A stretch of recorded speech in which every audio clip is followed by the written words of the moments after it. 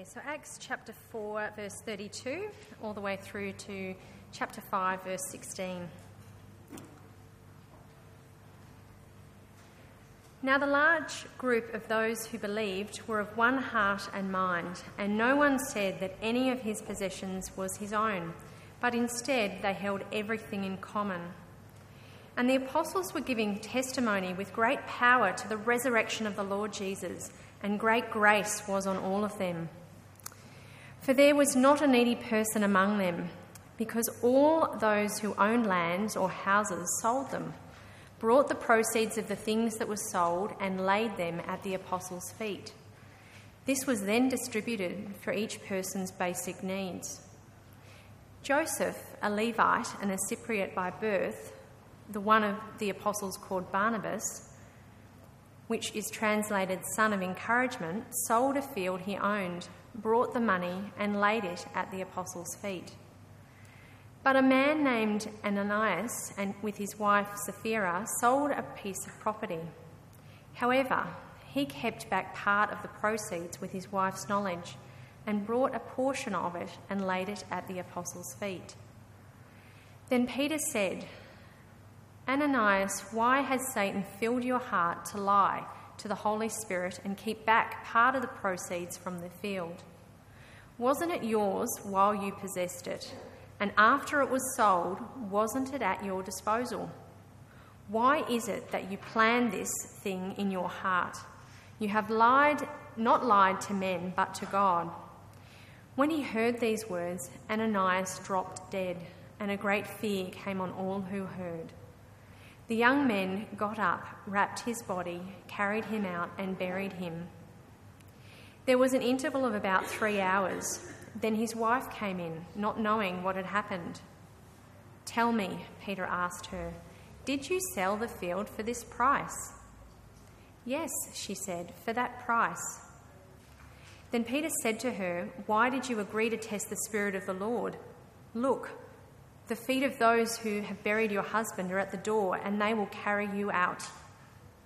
Instantly, she dropped dead at his feet. When the young men came in, they found her dead, carried her out, and buried her beside her husband. Then great fear came on the whole church and on all who heard these things. Many signs and wonders were being done among the people through the hands of the apostles. By common consent, they would all meet in Solomon's colonnade. None of the rest dared to join them, but the people praised them highly. Believers were added to the Lord in increasing numbers, crowds of both men and women. As a result, they would carry the sick out into the streets and lay them on the cots and mats, so that when Peter came by, at least his shadow might fall on some of them. In addition, a large group came together from the towns surrounding Jerusalem, bringing sick people and those who were tormented by unclean spirits, and they were all healed. This is the word of the Lord. Well, good day. How you going? I'm Tim. I'm a student minister here at Church by the Bridge. I usually go to church on Sunday nights at 5 p.m, but it's a privilege to be here and open God's Word with you. Before we start, how about I pray and ask for God's help? Heavenly Father, we thank you that you are here with us. We thank you that as your family we can open your word and learn how better to live as your family here on earth. We pray now that your Spirit will come amongst us, illuminate your text, change our hearts to make us more like your Son. We pray this for your glory, in your Son's name. Amen. I want to open tonight by asking a question.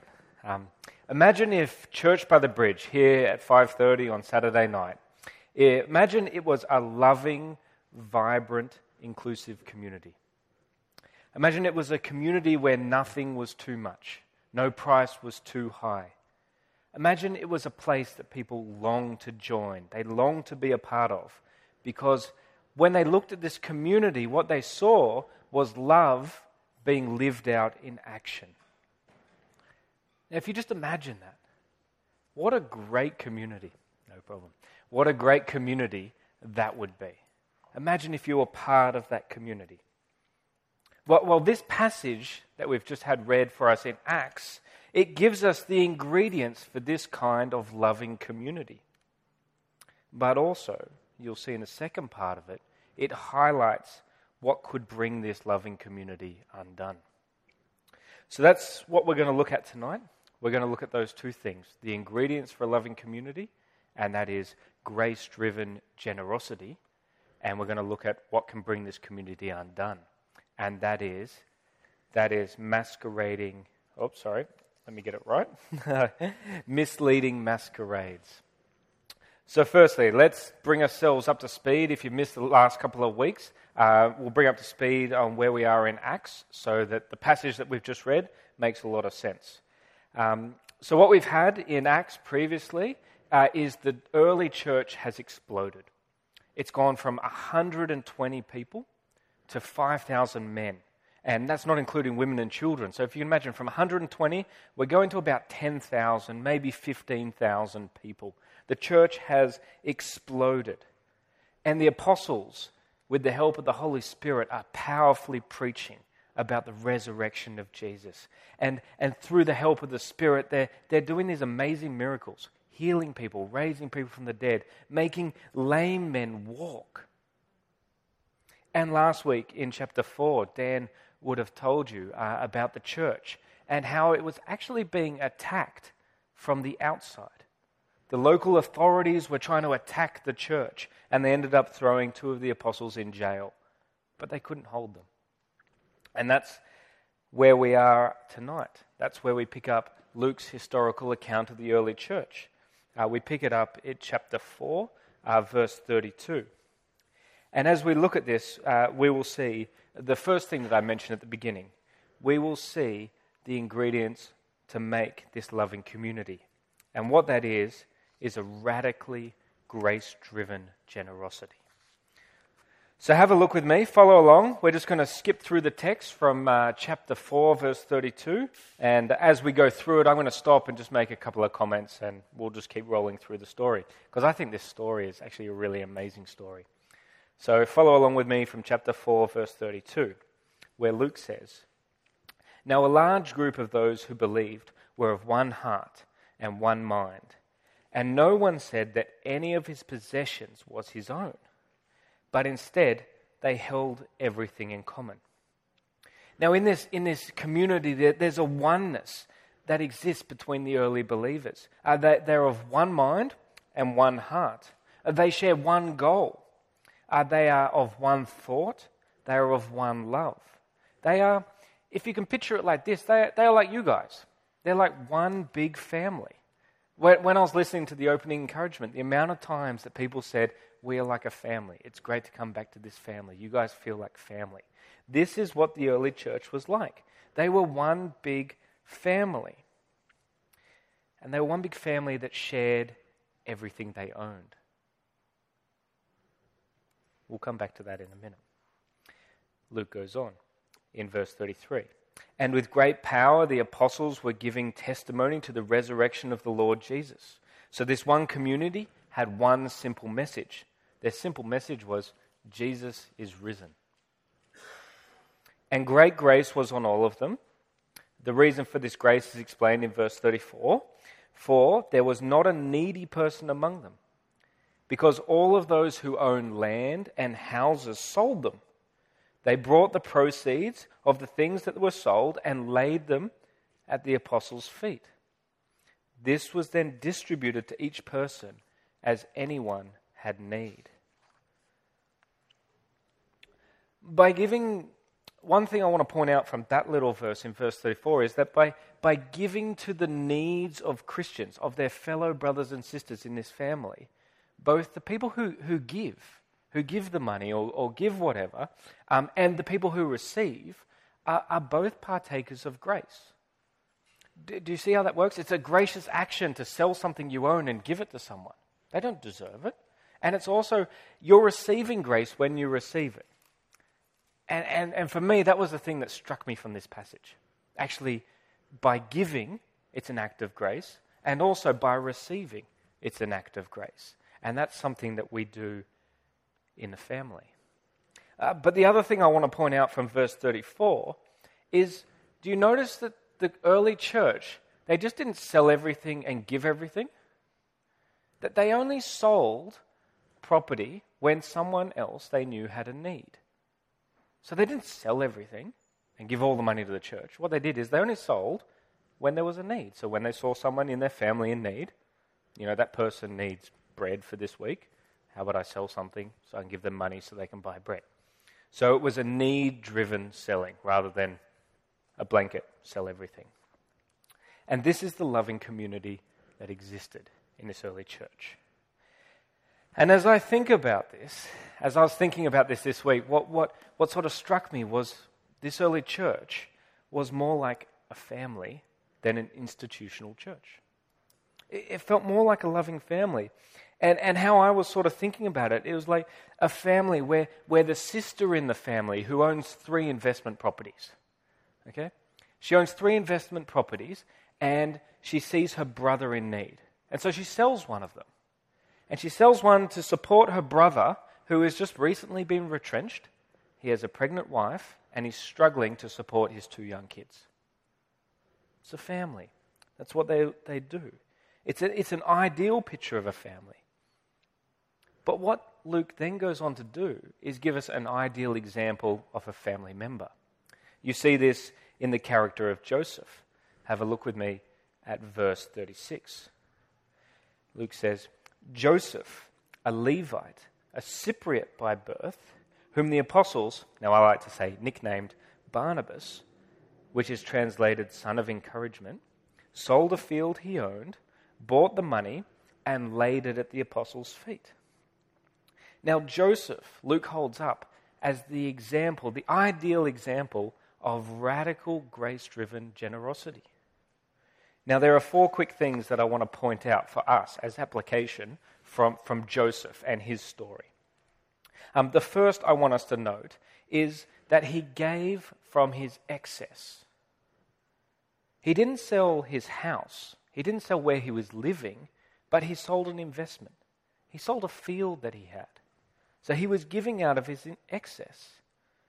And so for us, I'm not going to stand up here tonight, and I don't think the Bible is telling us to sell where we live. Because then we will be in need. We won't have a house, and we'll have to be living at the church. So it's sort of illogical to sell your own house. The Bible here is telling us to sell if we have excess, and we see someone in need, use that excess to meet their need. The second thing I want to point out from Joseph is that he actually gave the money to the apostles. Did you saw that? He laid it at the apostles' feet. He didn't go and give the money to the individual who was in need.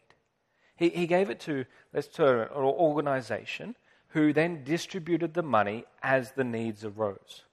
So there was like an organization, I sort of think of giving to an organization like Compassion, where they understand the different needs going around the world. And they then can distribute the money as the needs arise, rather than giving individually to someone.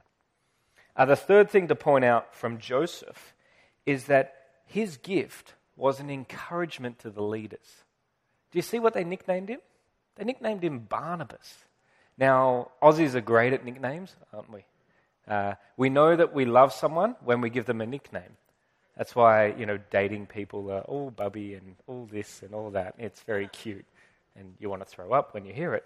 But you know that you love someone when you give them a nickname. And so the apostles, they've given Joseph this nickname Barnabas because he's a great encouragement to them. And here, with him giving his money and selling his investments, he actually is encouraging them through his radical grace-driven generosity. And the fourth thing I want to point out, and I think this is the most significant thing, is that if you look at the apostles' preaching up until this point, there is no mention of them demanding that people sell their properties. There's no mention of that. The only thing that the apostles are preaching, you saw it at the beginning, was they were preaching Jesus Christ and him risen from the dead. And so the thing for Joseph, he was so convinced that Jesus had risen from the dead. He was so convinced that Jesus was radically generous to him. Radically generous to the point of giving his life. That this motivated Joseph to be radically generous to give an investment that he has to his brothers and sisters. And so this, friends, is the call to radical generosity. It is understanding Jesus' generosity for us, and overflowing from that, we are then generous to our brothers and sisters. Well, how does this apply here at Church by the Bridge? How are we going to be radically grace-driven towards generosity? Well, I've just got a couple of musings here. As I was sitting having a coffee, I was thinking about how does this apply at this church? Well, these are some of my thoughts. My questions to you. If you have shares, you get a dividend from your shares. From that investment, you get a dividend. Why not use that dividend to help fund community lunch or the work at Greenway? Or if you have an investment property, why not use some of the rent and give it to a Christian organisation like Compassion, where then they can distribute that to the needs of people all around the world? Or if you have some spare cash and you're not sure what to do with it, why not think about investing it with a not-for-profit microfinance company or organisation, which gives sort of small microfinance loans to help people out of poverty? I'm a student. I'll just share a little story with microfinance. I'm giving to a company in Bangalore, which provides microfinance loans to women who live in the slums in Bangalore. And that money just keeps rolling over. They pay it back with interest, and then they just keep giving it out. And it's a fantastic way to give, to help people, Christians, brothers and sisters, out of poverty. One other story while we're on that. I was over there last year, and I met one of the people that I was giving to. And they were selling saris. And they'd started in the slums, and when I met to them, they were in a house which they had bought with the money that they had made from their business. And they were telling me with great pride about their daughter, who has now just opened up her hairdressing salon, and she put herself through school with the money that they had made from this microfinance loan. So really, if you think one generation out of poverty, fellow Christian, brother and sister in India. So I really want us to consider here in Sydney, how can we use our investments to help our brothers and sisters who are in need? I hope that these have sort of started your brain ticking on what you can do with your investments.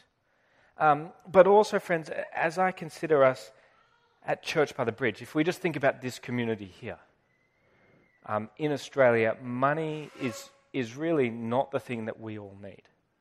There's some in our community that need money, but it's not really a basic need that we are lacking here in Australia. But I think, as I think about our church, across the congregations, the things that we are lacking is a social connection. It is a feeling of belonging, is a feeling of friendship, is a feeling of family. So we are a time-poor community here at Church by the Bridge. But I want to encourage us to think, how can I sacrifice, be radically generous with my time to meet some of those basic needs of friendship, of community, of love, of care? And then finally, others of us here at Church by the Bridge are quite skilled. We have certain skills that we can use to help brothers and sisters. I know some of us amongst us are lawyers, and I'm a lawyer myself. Please don't judge me for that. But I'm a reform lawyer, now I'm a minister, so I don't know which is better. But as lawyers, why can't we do some pro bono work to help a brother or sister who's fleeing from Syria, who's currently locked up in a refugee camp somewhere in the world, trying to get into Australia? Why can't we do some work to help them? Or if we're an accountant, why can't we offer our skills to help brothers and sisters who have budgeting issues or who have financial issues? Why can't we do that? Or if we're in marketing, why can't we offer our skills and abilities to help those Christian organizations with their marketing strategies? Because let's be honest, some Christian organizations, their marketing is shocking, and they need a lot of help. And we can offer that. We can offer those skills to help meet these basic needs of our Christian brothers and sisters. And finally, brothers and sisters, I want us to think wider than Sydney. We're part of a Christian community that extends throughout Australia but also the world. And we may be relatively wealthy here in Australia, but we have brothers and sisters overseas, part of our family, who have very basic needs: water, food, shelter. I want to encourage us to think about how we can meet those as well. Well, this passage, the first part of this passage at least, encourages us to radical generosity. It's driven by grace, by the grace of the gospel. And if Joseph is held out as the ideal example, or Ananias and Sapphira, they're held out as the negative example. These guys, this couple, is held out as like the warning bells to us in Christian community. They're held out as the people that could bring this loving community undone. And so this is my second and final point, misleading masqueraders. Everybody knows what a masquerade is, right? You wear the mask and it sort of hides who you are. Yep, all on track? Sweet. Follow along with me from chapter 5, verse 1, and we'll read about Ananias and Sapphira. 5:1. But a man named Ananias, with his wife Sapphira, sold a piece of property. Verse 1, sounding pretty good so far, sounding like Joseph. However, he kept back part of the proceeds from the sale with his wife's knowledge. So they acted together, sort of like reminiscent of Adam and Eve in Genesis 3, where they acted together to conspire against God. And they brought a portion of it, not all of it, a portion of it, and laid it at the apostles' feet. Then Peter said to Ananias, "Why has Satan filled your heart to lie to the Holy Spirit and to keep back part of the proceeds from the field? Wasn't it yours while you possessed it? And after it was sold, wasn't it all at your disposal? Why is it that you have planned this thing in your heart? You have not lied to men, but to God." When he heard these words, Ananias dropped dead, and great fear came on all who heard. The young man got up, wrapped his body, carried him out, and buried him. Now, this is quite a confronting part of Scripture. And it took me a little while to wrestle with it and figure out what it's actually trying to say. And I think the key to unlocking this very confronting part of Scripture is found in verse 3. And it's with the word filled in verse 3, where Peter says, "Ananias, why has Satan filled your heart?" Now, as we've been going through Acts 1, 2, 3, 4, whenever the apostles are talking about Christian believers, they refer to them as people who are filled with you guys tell me, with the Spirit. They're filled with the Spirit. But here Peter says to Ananias, "Why has Satan filled your heart?" He hasn't got the Spirit in him. And what his actions reveal is that Ananias is not someone who's filled with the Spirit. I'm putting it out there that Ananias was masquerading as a believer. He was not a true believer. He was part of the church community, but his actions reveal that he was not filled with the Spirit, but rather filled with Satan. And unfortunately, his wife is also wearing the same mask. She too is masquerading as a believer. And as I was thinking about it, I was like, why would they do that? But as you think about the early church, you can sort of see why Ananias and Sapphira are attracted to the early church. If you think about it, the church is an exploding grassroots movement in Jerusalem. It's focused on healing people, helping the poor, and loving one another. It's something great to be a part of. And Ananias and Sapphira, they were attracted to the horizontal element of this new movement. They loved the horizontal. They loved the relationships and the community and the good works that the church was doing. But what they did is they neglected the vertical aspect of the church. They neglected the relationship they needed with God, which motivated the horizontal. Now, why is this such a big deal? Why is this such a big deal? Well, I think Luke gives quite a big chunk to Ananias and Sapphira to show that actually this is one of the ways that Satan uses to undo loving Christian community. If you think about chapter 4 last week, Luke recorded that the attack was coming from the outside.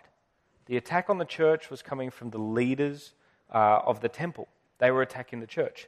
But this week in chapter 5, what we see is Satan is actually mounting an attack on the church internally, from the inside. And it's the internal attacks on the church that are most destructive. I think we all know that. It's the attacks that come from within, from people masquerading as believers.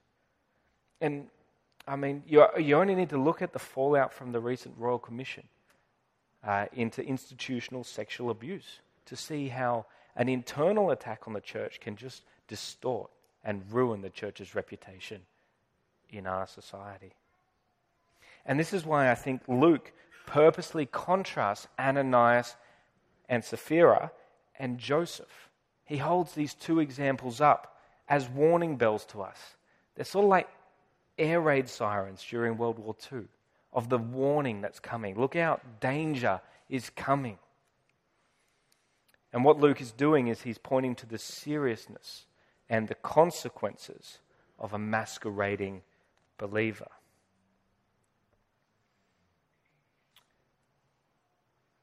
Now, at this point, I want to ask you guys, do you sometimes feel that you're wearing a mask? Do you sometimes feel that you're masquerading as a believer here in this church community? Now, don't get me wrong, I'm not talking about people who are Christians who believe in Jesus and who sin occasionally. Because we all, as Christians, stumble and fall and sin. That's part of being a Christian. And we repent and we get up and we keep going. We're moving forward. But the people that I'm talking about are the people who are part of a Christian community merely for the horizontal aspects, merely for the love, the care, the social belonging of a Christian community. That's what they're drawn here for. And they're drawn for the horizontal and they reject the vertical. They want nothing to do with a relationship with God. Well, maybe this is you at the moment. Maybe you're sitting here tonight and this is where you're at. You love the social aspects of church. You love the community aspect of church. You love the social justice side of church. But a relationship with God is just not on your agenda. I'll admit that sometimes in my Christian life, this has been me. I've been masquerading as a Christian. I've been drawn to that horizontal and rejected the vertical. And I'm sure as you talk to many Christians, you'll find that they've had a similar experience at some point during their Christian walk. But if you are here tonight and if you're convicted that you are presently masquerading as a believer, if you're wearing a mask, I want to say that's a really good thing. I want to say that it's a good thing because unlike Ananias and Sapphira, you've noticed that you're masquerading as a believer. And recognizing and admitting this is the first step to doing something about it. So if this is where you're at tonight, I want to encourage you to talk to someone you trust. If you want, grab Dan after the service, chat with him. And I really want to free you from the stress of maintaining the masquerade. Let it go tonight. Let that be the night. If you're not a Christian here, if you wouldn't call yourself a Christian, but you're here tonight, I'm stoked that you came to church. It's awesome. Welcome. Thank you for coming. And this text, you might be surprised, this text has something to say to you as well. It has two things to say. The first thing it has to say for the person who doesn't call himself a Christian is that it actually gives you a glimpse what the Christian community looks like. It gives you a glimpse of the big family that we are, the loving, inclusive family that we are here at church. It holds that out as something to be rejoiced in. But it also reveals that everybody in this community, everyone who claims to be a Christian or everyone who goes to church, may actually not be a Christian. They can be masquerading as a Christian. And my challenge to you, if you're not currently a Christian, if you wouldn't call yourself a Christian, is to not judge Christianity based on the people in the church or the people who call themselves Christians, but to judge Christianity by looking at the person and work of Jesus. That's my challenge to you tonight. So in summing up, for us here at Church by the Bridge, here Saturday night, 5:30, what are we to do? Well, for us from this passage, we need to hear the warning of Ananias and Sapphira. We need to hear that air raid siren that's going off. Because friends, if we want this loving, inclusive, vibrant church, this community that we all are desiring, we need to be people who are gripped by radical generosity, radical grace-driven generosity. We need to be people where there's nothing too big to be done, a place where people long to join because they see love lived out in action. Friends, this is the ingredients for a community that is founded on radical, grace-driven generosity. Will you pray with me? Heavenly Father, we thank you for your word tonight. We thank you that your word is relevant to us here in Sydney, 2,000 years after it was written. We thank you that it gives us the ingredients for a loving, generous community. Lord, I pray that as your people we would be motivated by grace, your grace shown to us, to live this out in action, in word and in deed. And we do all these things for your glory. Amen.